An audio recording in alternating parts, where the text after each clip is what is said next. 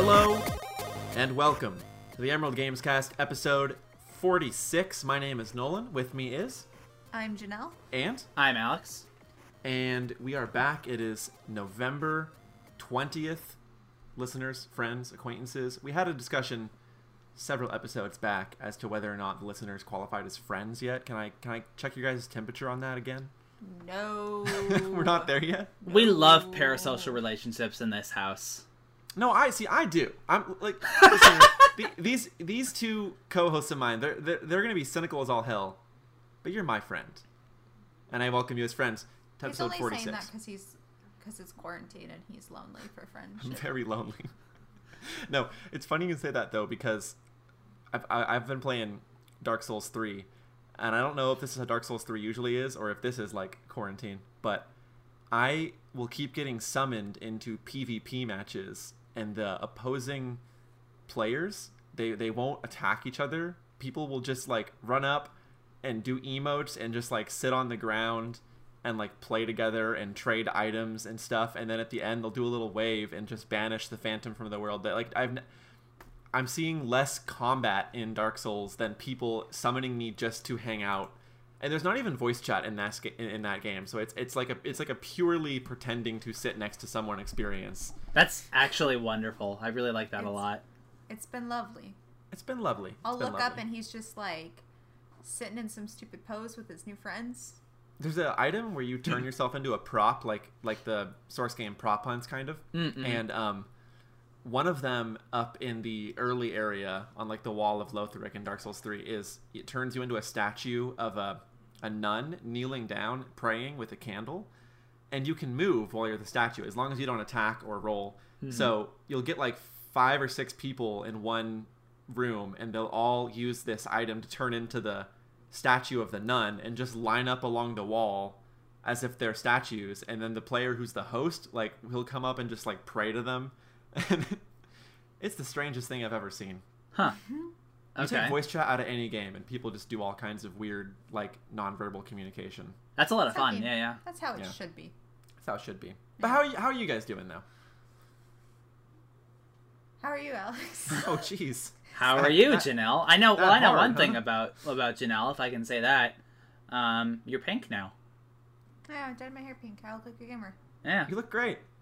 I need to try to tell you, Alex, and the listeners about a dream I had last night. Okay. And I tried for like an hour to explain it to Nolan, so I can't. Not an hour. I felt like an hour, so I'm only Okay. going to explain something very briefly because I need to. He was playing Dark Souls and I took a nap on the couch, which meant that there was like Dark Souls noise and stuff happening next to me while I was asleep. And I had this dream about a Dark Souls looking world, but it was like our modern world but looking like Dark Souls. And there was this big scary building that you knew was just full of terror.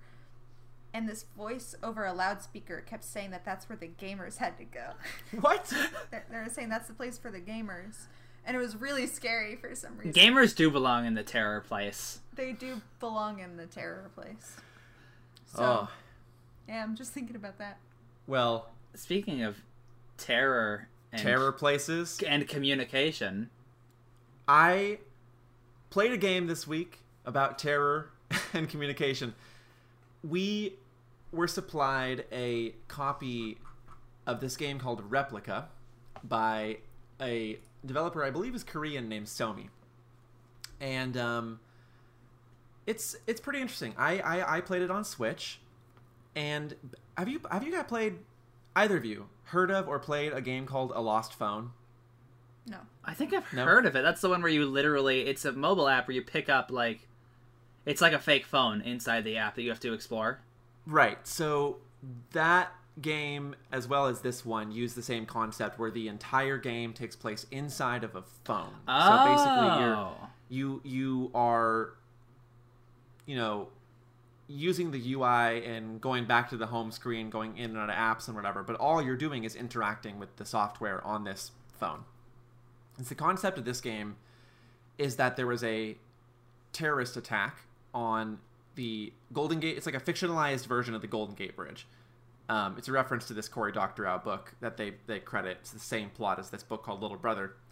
But when that terrorist attack happens, they start rounding up people in the vicinity and the Department of Homeland Security brings them in for, you know, quote unquote enhanced interrogation. And what they do is they will take, like, you play a high school student named Tom Ripley. The person you're investigating is a high school student named Dickie Greenfield. They give Dickie Tom's phone. They give Tom Dickie's phone.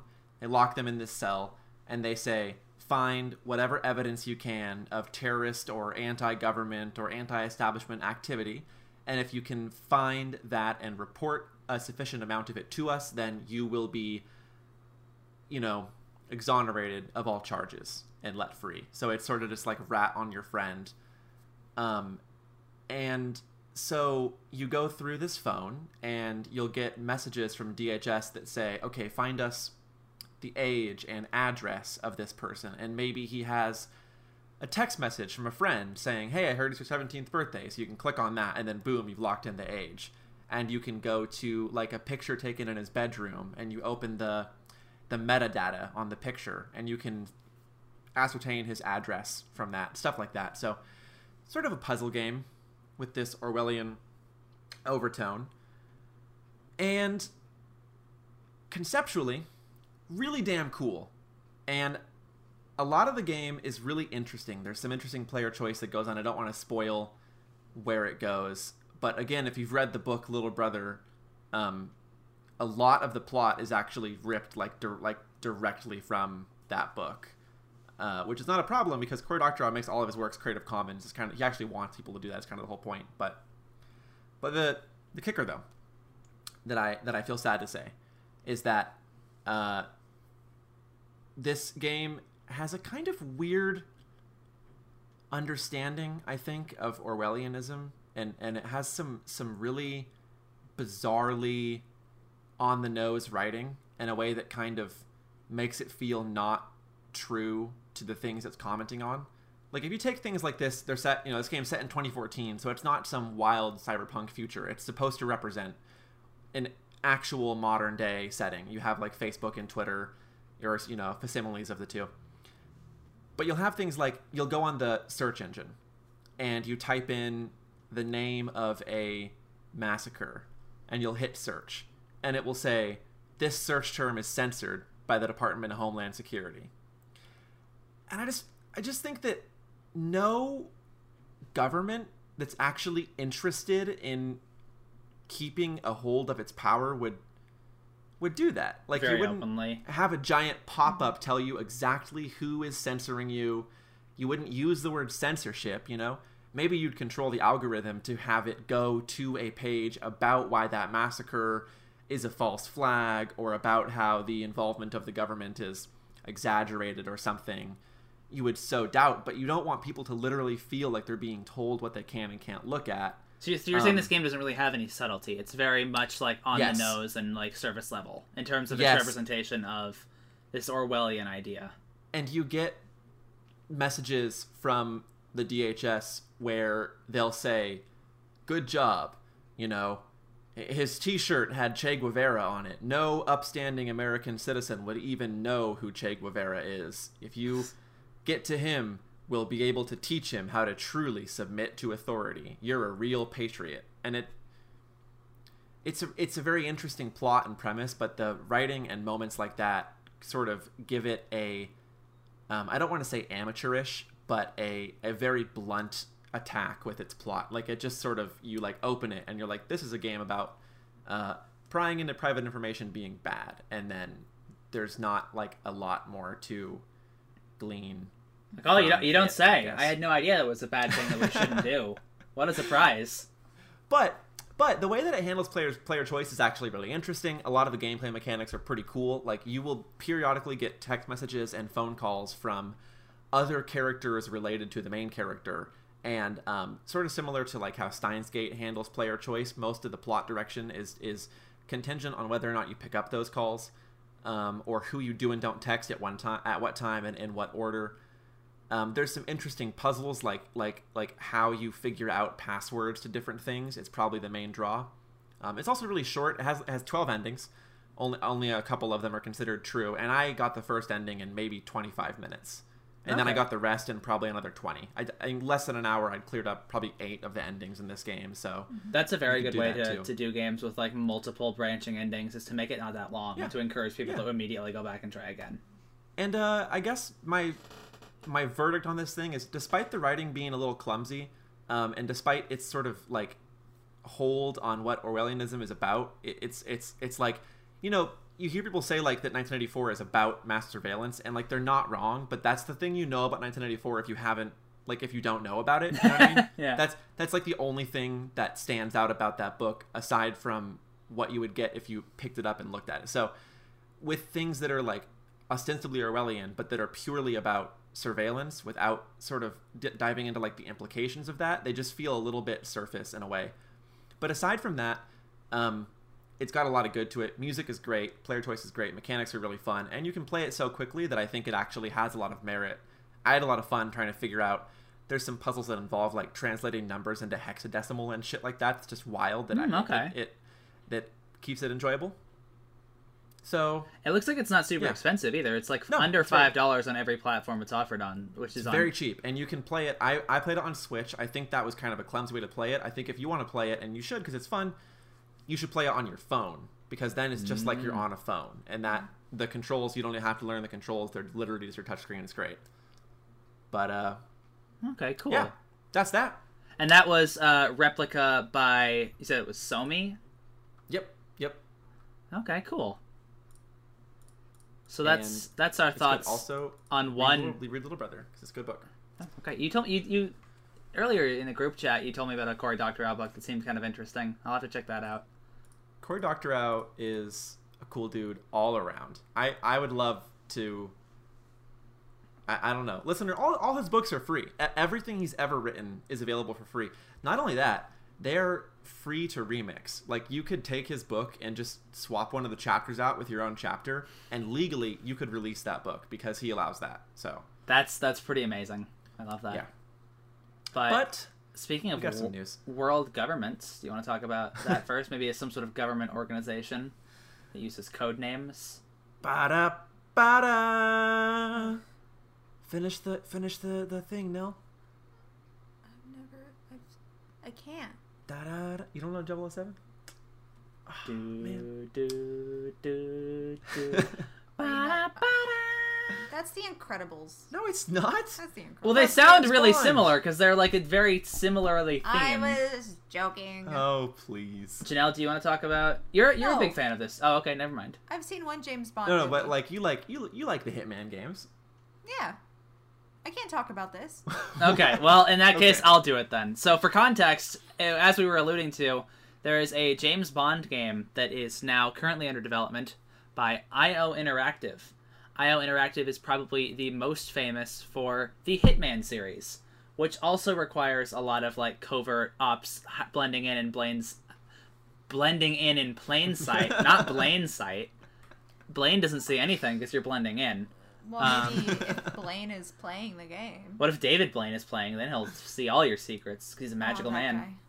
Yeah, that's true. He's so magical. But so they just recently announced that they have the James Bond license, and they are working on a game.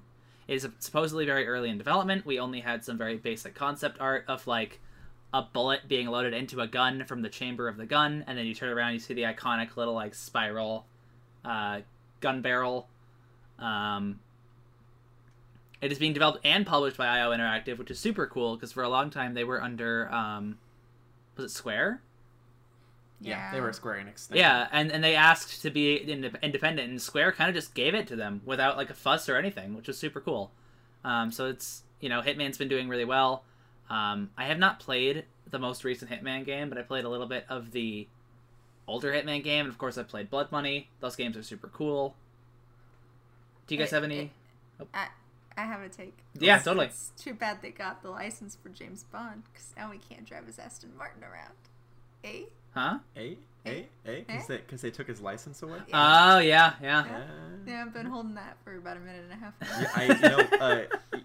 I knew. I picked up on it when you picked up your phone and Googled James Bond cars before making that joke. I had to double check. I was right. Uh, But, it's pretty cool. Maybe they They could seem make like the a perfect James studio. Bond MMO Maybe. with a Hitman crossover. Call it back. Bring it back. Bring it back. Oh, put your headphones back on. Now. Okay, all right. So we actually have played Hitman 1 and 2, me and Janelle. They're pretty good. Would you agree? I'm sipping. They're excellent. I love those games. Yeah. Do you think you would have interest in a James Bond game, or is If this it sort plays of... like a Hitman game, yeah. I imagine it's got to play pretty close. Probably not 1-to-1 because the whole thing is James Bond is James Bond as opposed to Hitman who has to like blend in. But like, I mean, Yeah. yeah. I think it could be fun. Guys, I really don't know anything about James Bond. I don't know what he does. Well, I don't know who he is. tell you what he stands for. doesn't do is wait, hold on. Oh, Hold on. But I gotta say, I do really love James Bond games. I have a feeling you're about to segue into the next news. no, I wasn't. I was gonna Oh. say a different thing about a different James Bond game that I think we've talked about in the podcast, right? Which one? GoldenEye for the N64. Yes, yeah. So apparently, there was a document that was released from Rare, who made the James Bond GoldenEye game, where they talked about how incredibly restrictive the IP was. Like, there was a woman artist on the team who wanted to make more like female playable characters in the multiplayer, and they got one, and that was from the movie. And they were like, well, what if we added in like female guards or whatever? And whoever holds the James Bond license said, no, James Bond can't shoot women. So there can't be like a lot of women in this game because then he might shoot them, or the player might shoot them as James Bond. What about Octopussy? Who's the main villain? Not in GoldenEye, was she? No, but in the movie Octopussy. Well, I don't think there was an Octopussy game because you couldn't put a game called Octopussy on store shelves. No, This there is- wasn't. But James Bond shot a woman. This is the same reason why they don't want to put Kiryu Kazuma of Yakuza fame in a fighting game. That is They- true. They Yeah. don't want James to Bond women. can't shoot a woman, but Sean Connery can be proud about how he beats women. He's in hell now, listener. Oh Is he jeez. dead? Yeah, he's dead. Yeah, he is dead. Yeah. Oh He- yeah, he that was said- recent. That was recent. He said some fucked up stuff in interviews. Yep, did. he was kind of a scumbag. Yeah, he was an awful person. He was like, Yeah. you should be able to beat your wife. And the interviewer, who's a woman, is like, no? And they were like, what if you slap me? He's like, I would love to slap you right now. And then a few years later, he I don't died. think he said. I don't think he said that. No, he The said first part is basically pretty that. Close. He threatened Whoa! the interviewer. Oh. Really? Yeah. I have to rewatch. No, this. Sean Connery sucks. Let's But get he's that guy dead. on the podcast. He's dead. Sean Connery. It just happened. The Him dying- being dead? It Yes. was not that long ago. Oh jeez. Can we he was pull out big, our- He was Big Boss. Maybe he had like a Venom Connery. You know? Did you guys know that the original Big Boss in the MSX game is a trace of Sean Connery? I did. Know I that didn't know because- that. That's because interesting. You told me that. Yep, because Yep. Kojima has wanted Hollywood actors to be involved in this stuff for so long, and nobody will let him do it except for Kiefer Sutherland from 24. Yeah. But I was gonna say, I loved GoldenEye when I was a kid. It was a great game, but I didn't stop there. Like, I grew up on James Bond games. Played Nightfire, played Quantum of Solace, played From Russia with Love, played Quantum of Everything Solace or is the Nothing good on the one, PS1. right? I'd say they're all good ones. Are they? I thought there were There's- only like a handful. Well, if you play them when you're 10, they're all pretty good. You know what I'm saying? I love the James Bond games. I'm very interested in this. That's all I have to say about it. They seem like the perfect studio too, IO Interactive, because you know their IP is a spy game. So Here's what I want to take bets on before we go to the next story. Sean Connery is like a no-go now for the obvious reason. I predict that IOI will, because they have DLC in Hitman where you can buy suits for Hitman Agent 47. I predict that they will have like you can pay, you know, maybe the game is Daniel Craig, but then you pay like $1.99 for Roger Moore, Pierce one Brosnan. one for Lazenby, one for Brosnan. You know, and yeah, I want to yeah. know what's up with that because Sean Connery is the most iconic James Bond, but I want to know what they're gonna do. They could get in Here's touch the with his thing. estate, maybe. He didn't get canceled anytime recently. This was forever ago, and only with certain people. So take your bets now. Will he be in the game? I bet that he will. That's my bet. What if it's just a new one? Like just Daniel Craig. No. No, yeah, I'm with A Janelle. new one. It'll be their own Bond, Oh. But and then it'll you be can based- buy the other characters. It'll be based off of Oh. Idris Elba. Maybe they because- don't want to. Yeah, 'cause That'd be that sick. Would also, Doesn't he not that want would to do also Bond though? prevent the game from being dated too. I think that they said that it was unlikely to happen. But I don't think he said he doesn't want to. I remember I hearing think he should be it. Idris Elba being like, I'm not interested in being Bond, which I made think he everyone should sad. be a Bond villain. I think he should be a villain. He'd be such a good Bond. He could be both easily. He could be Bond or a villain with minimal effort. That's what the movie's called, Bond or a Villain. It's just about him doing things, and you don't find out his name until the end of the movie. You either die a secret agent or live long enough to see yourself become the Bond or the villain. Okay, guys, wait, Janelle, real quick. Do you think that we're gonna get a Sean Connery DLC? Yeah, he's very famous, man. We'll make them many dollars. That's true. He will. Yeah. Here's the thing. Okay. It doesn't matter if someone gets canceled because they're a piece of shit. Will they make money? They're in, baby. That's all that matters. Yeah. The thing that you have to remember in terms of this as a business decision is that Sean Connery didn't get quote-unquote canceled. He said that in like the 70s. Yeah. And only certain people talk about it. It's not like he did something shortly before death that took him off of the Hollywood... like, he was never blacklisted by the industry at all. Oh, This was of course just something not. that people started sharing on Twitter like a couple years ago. I changed it. What if it's... I have a really bad sore throat, so I'm really sorry about this. Okay. James Bond game, but starring the character model for Hitman, Agent 4707. 007. Agent 4707. That's just a Hitman game. What is it with you and Hitman game pitches? Just like that game, it brings out a multitude of creative ideas. Many different disguises. When I was younger, I watched one of these James Bond movies. I forget which one. I have absolutely no idea. And at one point, M says something about, well, we already lost 001 and 002, and that just blew my mind when I was a kid. It's so obvious that he's like, it's a serial number because there's many of them, but as a kid, it just never occurred to me. Wait. And I was like, where are their movies? Wait a second. As an adult, just now. Oh! That's crazy. This is like when kids are like, "Where's Nintendo 66?" Look, I've seen Diamonds Are Forever, and that's it. So that's my limited experience. But you just blew my mind. Hey, some of the old James Bond movies, pretty goddamn wild, man. Yeah. I've only seen a couple Casino of the Royale's a Craig great movie. movies. I say, okay, Casino Royale, best James Bond movie. That's my hot take. Ooh, that is a hot take.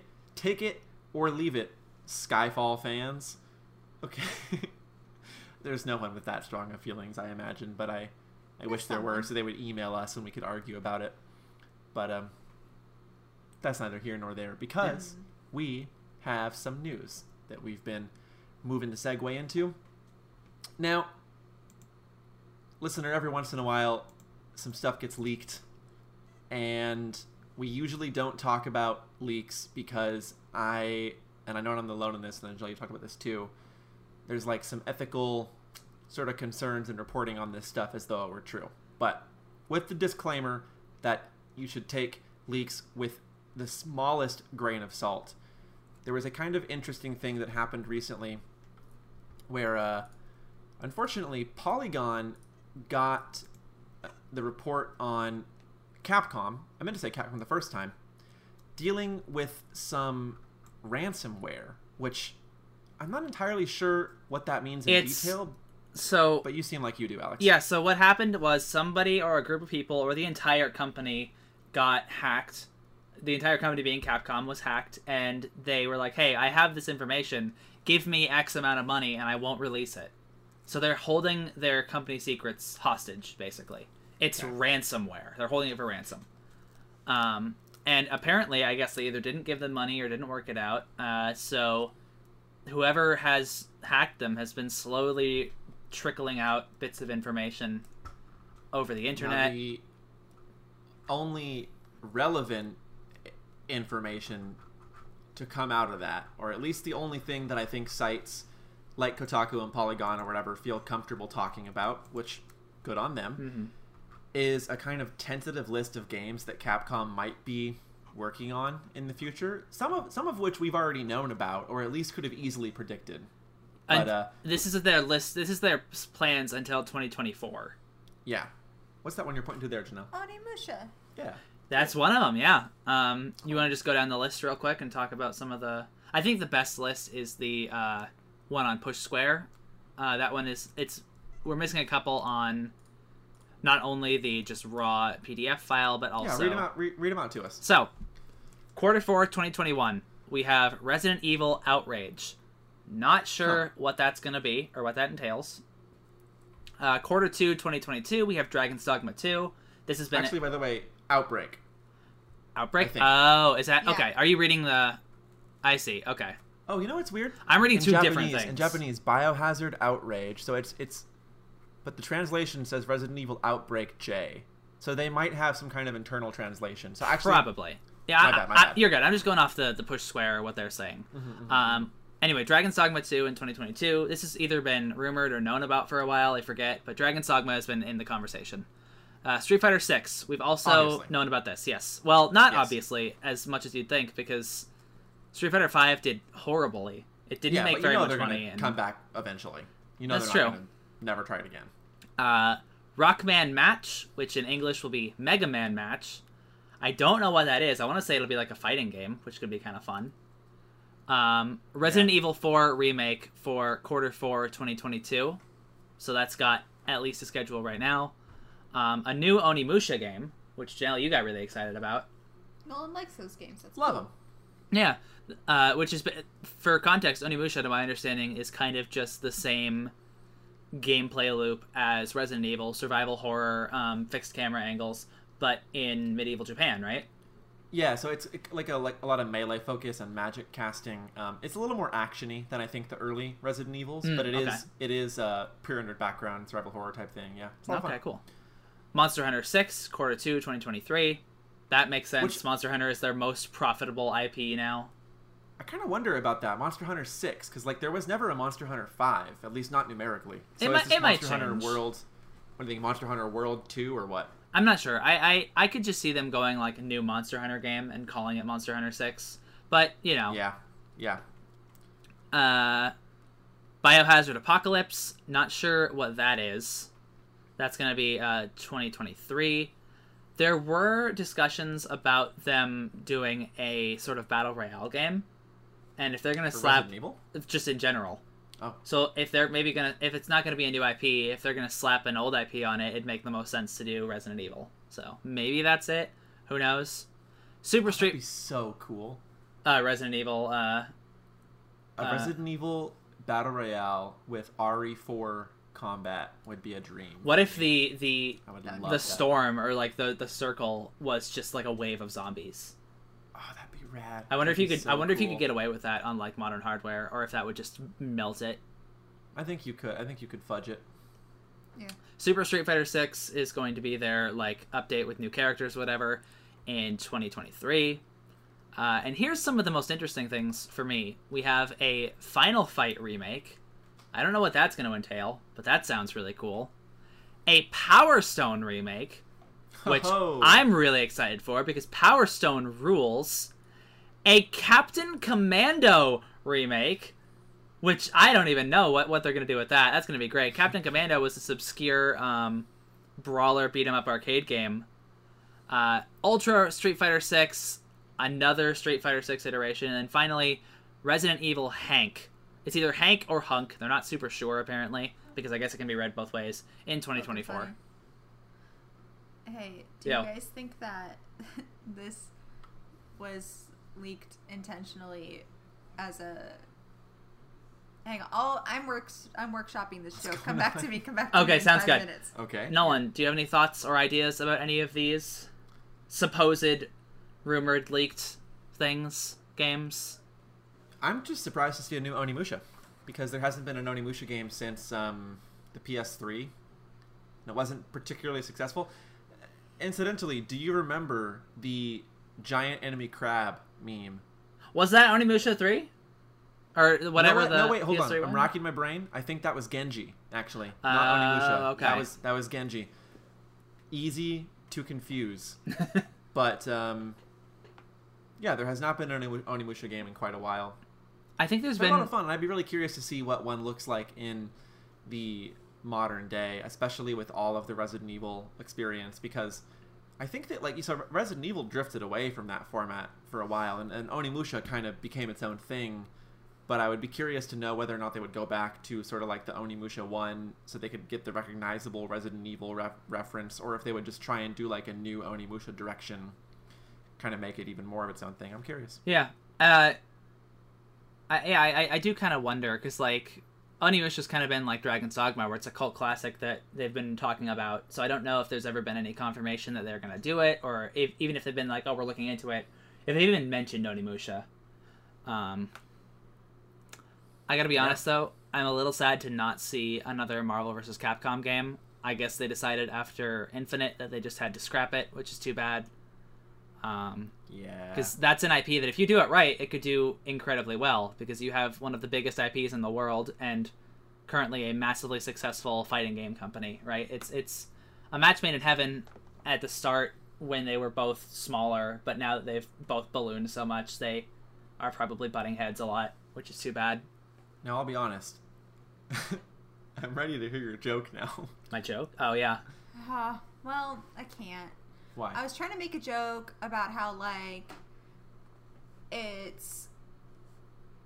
was leaked on purpose to go with the announcement of the James Bond game. Like, he was hacking? Couldn't make the joke. I couldn't make it happen. But thanks like, for... It's a big PR stunt. Yeah. They revealed that, like, in the first mission of James Bond, you have to hack Capcom. Yeah.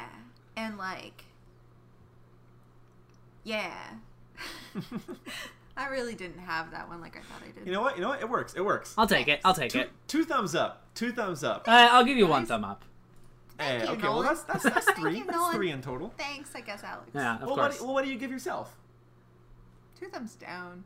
Oh, come on. Give yourself 2 up, and then you'll get it. Well, so now you get 1 thumb up, and I think that's a very, very fair way to put yourself in that joke. Oh, Yeah.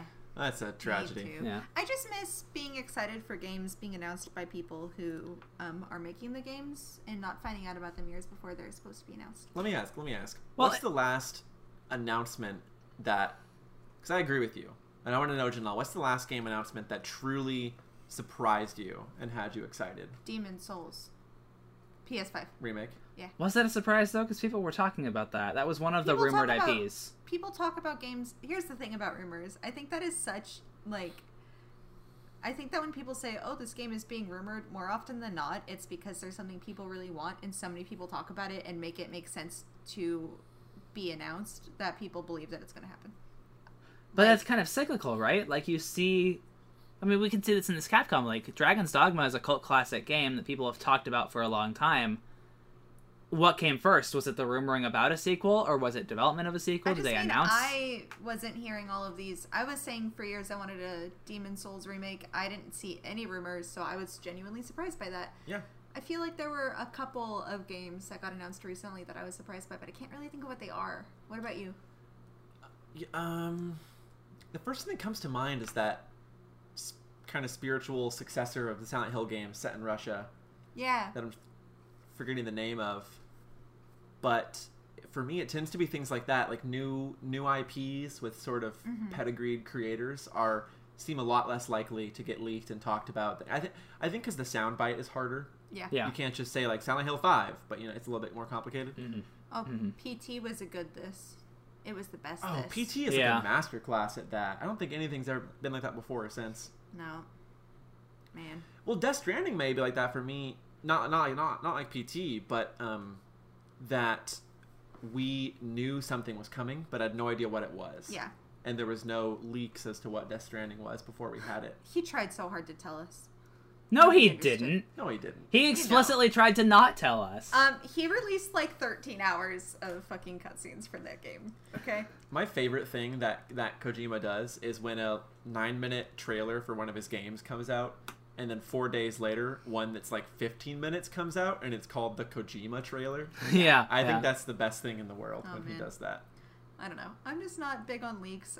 It makes me feel bad. I don't like it. I want to be excited because I watched something on TV that told me a game was coming out, not because I read a spreadsheet that may or may not be real. Like, man, I hate Smash Bros. Releases. Minecraft Steve surprised me. Minecraft though, Steve surprised everyone. everybody, even though everybody was like joking about that for a few years, like that really shocked me. I mean, same with But- Joker, right? Like, nobody knew about Yeah. Joker. That was a huge shock. I screamed. That shocked me too. About Joker. Yeah, that was crazy. It was. It really was. And it was masterfully done at the end of the Game Awards. I mean, we didn't even know we would be getting any Smash news at all. Well, Because that the was game right, had the game just was- come that out was- that day. Yeah. Yeah. The game was coming out an hour after the Game Awards ended. Yeah. Yeah, that was nuts. Yeah, That that was- was a great day. Even if we had to watch the Game Awards. It's always Smash, man. It's Oh. always Smash. Okay, buddy. Ooh, Game Awards. More like Gamer. shame awards. You don't get to watch it with us this year. We're not gonna You've talk already to you. you've already said we can't watch it. We're not.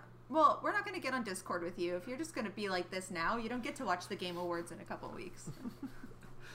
So, Well, I'm looking forward to the Game Awards because I think that we will probably hear about Elden Ring. Oh, we're definitely yeah. That's the main reason. There's another game. It's not a new game. Very, very old game called Super Smash Bros. Melee that you've probably heard of. I know one listener that has heard of this game. Probably every night in his dreams hears about this game.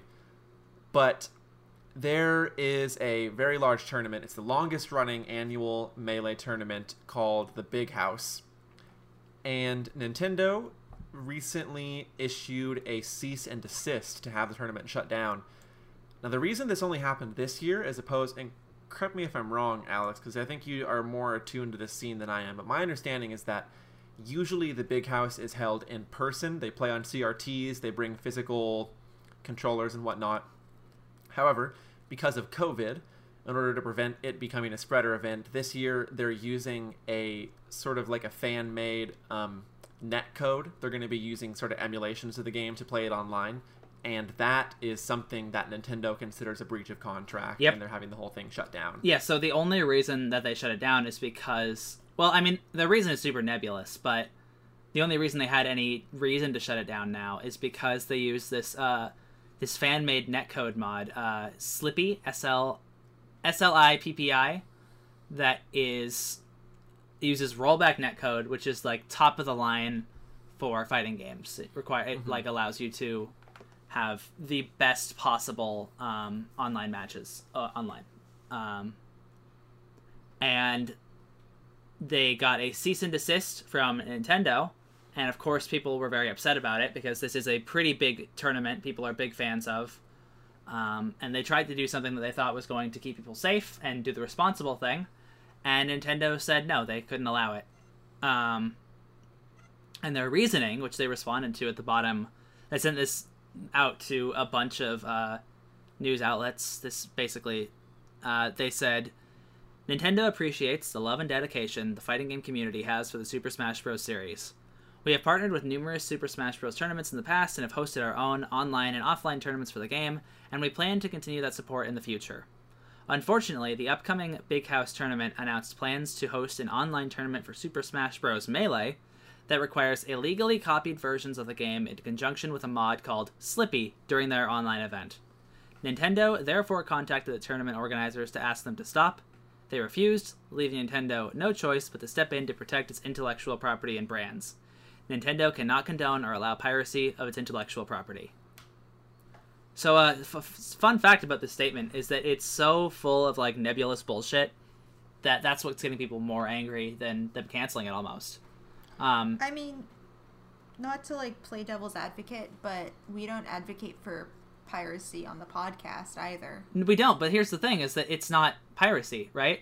We have one court case as precedent, granted, but we have a court case that is a precedent for this. And the precedent is, if you buy a disc from a game company, and you rip that, and you have an emulator, you're allowed to do that. That is legal. You can't turn around and sell it, but it's yours that you can take. That's why mod sites, or not mod sites, but like ROM hosting sites get shut down. But the idea of uploading and ripping ROMs and having emulators is not illegal.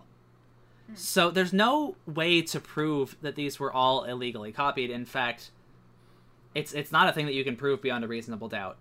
It's a very, very shaky stance that they don't... If Big House had enough money, I wonder if they could take this to court, or if they would even try to, or care. But, like, And again, I'm not a lawyer here, but using that one case as precedent, I don't think they'd have a lot of water to hold up here. They shut this down for weird nebulous reasons, and it's making people very, very angry. A couple people have actually said that they're going to do Slippy tournaments for charity. So if they decide to shut those down too, that's not a good look for Nintendo. You'd be shutting down a charity tournament. Yeah. It sucks. It sucks and it's scummy, and they did a bunch of weird legal loopholes. I think I was talking about this with a friend earlier. The biggest problem with Slippy, or not just Slippy, but the whole idea of like emulating and doing online stuff in general is that, again, like I said, it's legal if you rep the disc yourself, but they don't sell this disc anymore. There's no way to get this game beyond getting it secondhand. So I honestly wonder if a good, albeit very Nintendo course of action, would be to just print more Melee discs and sell them. Like, if you were to print new Melee, which is not an unrealistic precedent, just like last year, Sega reprinted a bunch of Yakuza 2 discs, or not Yakuza 2, Yakuza 4 the PS2 discs, and released them in the States. We just recently, with the announcement of the remake, got a bunch of Shin Megami Tensei Nocturne discs reprinted. Square Enix is sitting on a bunch of reprinted discs from the PS2 era of like PS1, or sorry, from the PS3 era that were of PS1 and PS2 discs, their games. It's not unprecedented, and it's not the best option, but I think it's one that could make a lot of people happy because Nintendo gets to directly profit from it, and these people can take these discs and do what they want with it. I don't want to get canceled, but like, it makes sense that they allow these tournaments in person because those are actual discs of the game that they're sure people like bought. Yeah. But just like they can't prove that all the games were like illegally downloaded online for this, you can't prove that they weren't either. And I just tend to think that unless a company makes their game completely inaccessible, it's their game. I don't think it's really that scummy to like not want people to pirate your game. But it's not piracy though. That's what I'm saying. But like, maybe, I mean, can't it be? Like, in a theory, I doubt that the only people joining are people who own this game and then put their own copy online. Like, I just doubt that's just it. That's the issue, right? You can't prove that beyond a reasonable doubt, and that's what they're trying to tackle. At least to my understanding. And I think that's fair. Like, I think it's pretty un-Nintendo of them to let this happen in person all the time anyway, because they hate people having fun with their games. But I don't know. I kind of think it makes sense. I don't know. I don't know. Yeah, sorry, Frankie. I don't think it makes sense at all. I think it's... I mean... If nothing else, at the very least, they could have looked away and then maybe after the tournament been like, you guys can't do this again. This isn't okay, right? But, I mean, like, why would they do that, though? Like, that doesn't benefit them. Look, I don't care how much money Nintendo makes. They have fucking enough. The way they make money is really scummy most of the time. But, like, I don't know. I think it makes sense when corporations who have these, like, rules for whatever reason don't break it for some people sometimes, because then that just puts them in this weird place where they have to, like, pick and choose when they let people do this stuff, and that seems more complicated and weird. Well, that's one of the things that they addressed, too, is like, oh, they had no choice to step in to protect its intellectual property and brands. And protecting it in this case means that they can't let people play it in a tournament event, which is what gets it. Like, these tournaments are what make people still interested in Melee. They're like what make it survive as an esport. And Nintendo, not just this time, but in the past, have been very, very eager to kill it as quickly and painfully as possible, right? Like, they have shut down tournaments before, pulled it out of EVO 2013, I think it was, which was a big deal, and people got so angry Nintendo offered to put it back in. So then people shouldn't be surprised, I guess, by this is all I'm saying. Oh, that's the thing. I don't think people are. They're just angry, right? Like, Sure. it sucks and it's not fair. And, I mean, the best solution is to either, like, let them play it or just, like, sell an online version of Melee, maybe on the Switch or something. Like, it's not ideal. It probably wouldn't have rollback netcode, Alex, but what's up? If Nintendo sold an online version of that game, you know it would only be available for 1 week. Yeah, probably, unfortunately. Also wouldn't have rollback netcode. That's exactly it. It wouldn't be as good, but it would be something, right? Like, give people a way to play this game that they love so dearly and are willing to spend more money on. just do the Square Enix thing, how they still sell like new copies of Final Fantasy VII. That's what I just said. Yeah, they should be Like, reprinting I those agree games. with you. I don't think like if you're gonna put it online, that's a whole different thing. But like, just keep making copies. I don't see how it costs that much money. Yeah. I don't see them selling super well, but I think they'd sell pretty well. They could sell Melee at full price and people would probably buy it because the used copies are currently full price.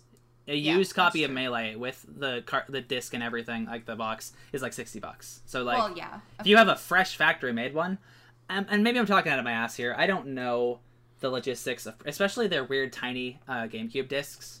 I don't know if those would cost extra to print as opposed to the standard disc size that's on the PS2. They could just shave down a full size disc. Yeah, just with like an electric razor, right? Oh no. Yeah. Or like a sander, just sort of like Put it on a record player, but replace the record needle with like an actual razor and just like have it. Yeah, there you go. What do they do with the shavings?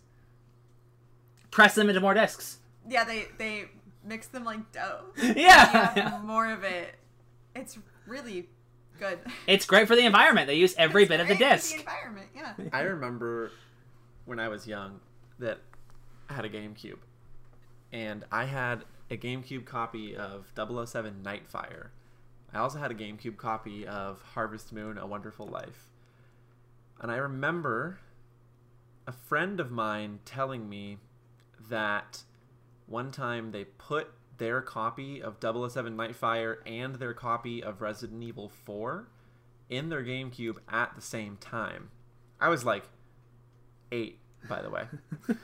And they said that when they did that, they were playing James Bond, and then the Ganados from Resident Evil 4 came into the level and started fighting them, and that they got to use James Bond gadgets to fight Resident Evil 4 zombies, and so I went home and I put Harvest Moon and Nightfire in the same place, and I was hoping that I would go to like tend to my farm and that I could bring a gun or something. And I never got that far because they didn't both fit in the tray at the same time.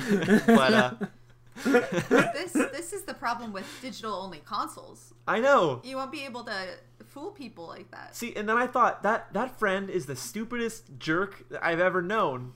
And I went back to school and I told him the story about how it worked for me and how cool it was. Wait, what? And I lied about the whole thing. So you two were both knowingly lying to each other the whole time. Have you ever been 8 before? Do you not know what it's like to try and seem cool to people? What were you, like some bastion of honesty as a young kid? I was just never cool to anyone. That's the difference. Okay. Now here's the thing though. Then later, I found out that you could do that on the Sega Genesis. With Sonic 3 and Knuckles. Yeah. And it blew my mind that you could actually do that with not any video game. Listener, if you don't know, Sonic 3 and Knuckles did not... Sonic 3, certain cartridges, you could flip open the top of the cartridge, and the top of the cartridge was another cartridge slot. Really? And you could stack this Sonic and Knuckles into the top of Sonic and 3. And when you launched the game, it would say Sonic 3 and Knuckles. It was like DLC, but physical. What year was this? I don't know. What year was that? 92, 93? See, this is the thing. We're watching The Fresh Prince of Bel-Air right now, and man, everything was better back then. Just everything. That sounds sick. Really? Because the episode we just watched was about them driving someone's Benz and getting arrested for it. Okay. Oh, that's a good episode. I remember that episode. It's a fantastic episode. That's a really good episode. Fresh Prince of Bel-Air. If we're going to do sitcom of the year every year. Great show. Fresh Prince of Melee. Let's talk about the PS5 real fast. Okay. Still don't have it. Don't have it yet. Dylan. Don't have. You just said you weren't going to hate people for listening and having a PS5. All right, to blaze through this story real quick. On the PS4, if you plug in an external hard drive, you can individually handle your save files, your game data separately from the game itself. So you can shuffle saves around. It's sort of like an elaborate memory card type thing. It's just like a feature that is built in because every computer can do that because it's just a basic function of USBs and hard drives. but it's hard. It's probably harder to get it not to do that than it is to do that. But the PS5 is going to do exactly that by not allowing you to transfer saves onto hard drives. Only for PS5 games. If you play a PS4 game on your PS5, you can do it. Which just shows you, again, the feature exists, but they're artificially restricting it. And you can back up your saves, but you have to have PS Plus. Right. So you will not be doing it with the same method. You'll be uploading it online to their cloud and then downloading it again. So I don't think that the article I pulled a story from mentions this, but maybe this is a stupid question. Right now with PS Plus, if you have it and get some games and then don't pay for it for 2 months, you can't play those games until you pay for it again, right? Right. Would that go for your saves? Like your saves exist until you start paying again? If it works with the way the PS4 does, it's not that you can't access the saves, it's that you can't access the cloud. So if I upload my saves from a game on one PS4 and then go onto the other PS4 and download them, they're downloaded. But if I were not to download them, they would be in the cloud, but I couldn't access them. I think that's what it. I'm not totally positive though. This is just like the Nintendo style of game backups, right? Like, I mean, they didn't do this until recently. If I recall, the PS3 tried to do something similar, and then they got in trouble for it, and then didn't happen, right? well, it's dumb. It's very dumb. It's really dumb.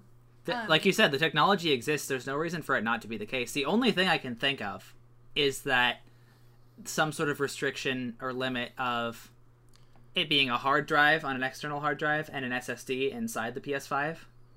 Maybe because like certain games are designed around the SSD, right? Especially now we're getting more and more games even on other platforms that need to be on some sort of solid state drive as opposed to a physical disc.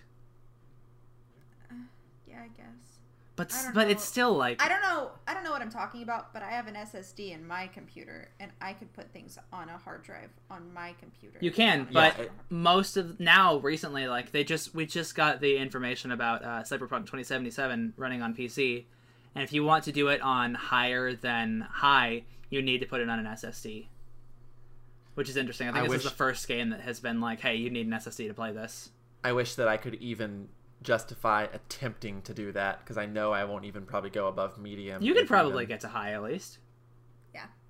You think I can get to high? I'd have to see your build, but you could probably do that it. game's computer- coming on a PS4. Yeah. Your computer is very good. You're just afraid because of the Microsoft Flight Sim nightmare. I think I'm debacle. afraid Flight because Sim's of a whole the nother advertising animal. of that game. Yeah. I think I'm afraid because they'll come on their trailers and they'll say like, "We're creating the first ever living, breathing city." You're confused. It's gonna look like a 2020 version of Skyrim, so it's not gonna be that crazy. Yeah. It's just gonna be a video game. Skyrim didn't have no techno gun floating cars. Yeah, it's gonna look like that. But it was a though. big revolutionary game in the same sense. Yeah. It didn't look You're right, terrific, you're right. you know? But Yeah, this it game did a is lot a- of cool things. We've seen gameplay videos. It doesn't look that good. Everybody's like, "Wow, Cyberpunk! It's the greatest game of all time. It's truly the future. It's holographic." Okay, it No. does look visually really nice, but Yeah, like hey, Great. every game looks good right now. that's Okay? not every true. Every Hot take. single brand new game looks great. Name one game looks bad. Alex. Me? Yeah. I've been playing a lot of House Flipper. That game doesn't look great. Oh Oh. my fucking god! You're off the podcast. Okay, all right. I'm executively bringing Alex back on the podcast. Oh, thank you. because Oh. we- We it's were video chatting with Alex, but It's okay, my laptop the- just died. the audio is safe. Yeah, it's fine. We can still hear each other. Right. Okay, because, listener, you know what time it is. It's time that we talked about the best game of a given year. We started way back when, talking about the best game of 1995, and we're here now in 2017. I'll go first. Okay, so Okay. I just remembered I am upset that the camera went out because I just want to make it very, very clear that Janelle has never been wronger about anything in her life than she is about what I'm about to say. I knew you were gonna do this. Of course, yeah. I wanted to see... You're going to roll your eyes and be like, ugh, whatever, God, and be like, oh, it sucks. Meanwhile, every other game you said that sucks, you've been like, this is my favorite game, right? You know, that's funny, Alex, because I've given you real reasons why I think this game isn't as good as you say, but you don't actually listen to me. Anyway, what's the game? Well, okay, the game is The Legend of Zelda Breath of the Wild. which is Okay. easily the best game of that year. It is such an interesting, innovative, open world game that Janelle just hates. Alex is an idiot listener. My official stance on Breath of the Wild is that the gameplay is really interesting and the puzzles are really fun, but I think the open world itself is a really bad example of an open world, but I do think that it's a really good beginning for what they could do, and it's why I think Breath of the Wild 2 will be good, because I think that they'll only improve on what I don't think they did a very good job at the first time. See, that's the first I've heard that particular reasoning. I can find this on Discord, dude. I've said this to you before. You have had, like, multiple different nebulous reasonings. And it's not like you can't not like the game. Like, you're entitled to that, but you're wrong, you know? Like, this Okay. is just the best game of that Okay. year, I think. Okay, well, you and every other guy on IGN, I guess. Exactly. Every other person, because we all know that it's the best game. Anyway. Okay, Nolan, what about you? You don't want to go second? No. Okay. I also think Breath of the Wild is fantastic. It's a great game, but for me, it's not because of the open world design. It's because of the chemistry in the game. I think that if you watch that GDC talk, or they talk about how everything interacts, it's very interesting. It's the best part of the game, in my opinion. Also, shout out to Resident Evil 7 for being awesome. Fantastic game. Yeah. The third best Resident Evil game, in my opinion. That's the second. Resident Evil 4. I said it's the second. You want to know what the first is? Ooh, spicy. Resident Evil remake. First is Resident Evil Remake. That's right, for the GameCube. You know your Oh, stuff. not RE2 remake. Interesting. And yeah, you can actually swap RE2 and RE7 like on spot 3. It's up in the air for me. But I've been trying to say Persona 7 for like 4 episodes. Persona what? Persona 5. Oh, no! I'm in Persona 5. So it is Persona 5, which is an awesome RPG. It's a really great game, and you should play it. It's a good time. You've been trying to talk about this for so long. Yeah, you get a I can chance. finally talk about it. Let me say first that it's my number 2. But when I think about it, I think of this really embarrassing memory, which is after a whole term of wanting to talk to Nolan, I started a conversation by talking about PAX and talking about maybe cosplaying as a Persona character, and I can't believe he's dating me because that's really embarrassing to think about in a Japanese class. It was very embarrassing. But Persona 5 is really good. I know I've said a lot in the past about how it's backwards in a lot of ways, which is true. I'm playing Royal right now, kind of taking a hiatus, but I'm playing it, and it's already a lot better than the original game. Mm-hmm. So that's something to think about. You know, and that's the hottest take of all. Sometimes problematic things can still be good. Sometimes in some ways, but there definitely are parts of Persona 5 where you're like, ooh, Yeah, I've heard a lot about those. Gotta not do that next time, guys. Yeah. Can I talk about mine? Yeah, Yes, tell us your please. wrong answer, I please. talked about yours for you. Okay, I'm go for sorry. it. Go I'm for sorry I yours. did Go that. for yours. Yakuza 0. It's Oh, I forgot that one. it's the best Yakuza game. Oh, It's- that might actually be like tied for number one for me. Yakuza 0 is incredible. Was that when it came Yeah, out in the yeah. States? I believe so. Yeah. Okay, cool. Because every other game we've been basing it off of when it came out in the States, whether or not Nolan lived in Japan when it came out. It's kind of just like slammed a knife in my chest. I feel really bad now. But yeah, Yakuza 0, I know I've talked about it a bunch already, but I think it's the strongest Yakuza game. It is the most charming, and the mini games are really fun. I am writing an article for the Emerald right now about the best games of the generation, and that one is on there. It's really good. I have heard that one a lot as being the best Yakuza game, and it's the first chronological one too, right? So yeah, it's yeah, like an a excellent prequel. starting point. Yakuza 0 and 4 are the two best Yakuza games IMO. But yeah, if you've heard us talk about those games a lot, which you have if you've been listening to us for a while, that's a really good place to start. That's where I started. And you can buy real estate as a chicken. So Yeah. Yeah. Or rather, you can have a chicken help you. yeah, buy real estate. Yeah. Yeah. I have not finished that game, but I have really, really enjoyed my time with it. Yeah, it's incredible. It's great. Yeah. And that's the episode. Yeah, that's it. That's Emerald Gamescast, episode 46. I've been Nolan. With me has been... Joe Biden. You can't be Joe Biden again. You came back. You came back. Last week I said it was episode 45, and Alex or you, someone said, no, it's 46, but it wasn't. This one is. So... I think that was my fault. Yeah, so I'm Joe Biden. You're Joe Biden. And also with me has been... Not Joe Biden. Not Joe Biden. Which is most other people in the world. That's true. That's me, too. I'm also not Joe Biden.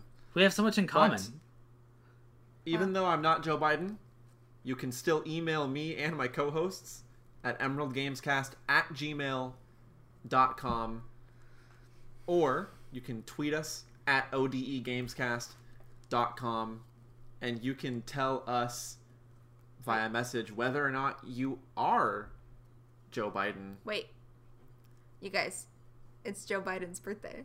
Is it really? Maybe he should go Joe Biden himself a new video game. Hey. No. Hey. Didn't land with Alex. Didn't Land with Alex. He didn't like that at all. Maybe this one will land with Alex. Episode 46 is the first episode in quite a while since episode 37, where the two numbers add up to 10. What's the opposite? And in 10 more seconds, the episode is over. What's the opposite 1, 2, 3, 4, of 5, 6, landing? 7, 8, 9, 10. See you next week. What's the opposite of a joke landing?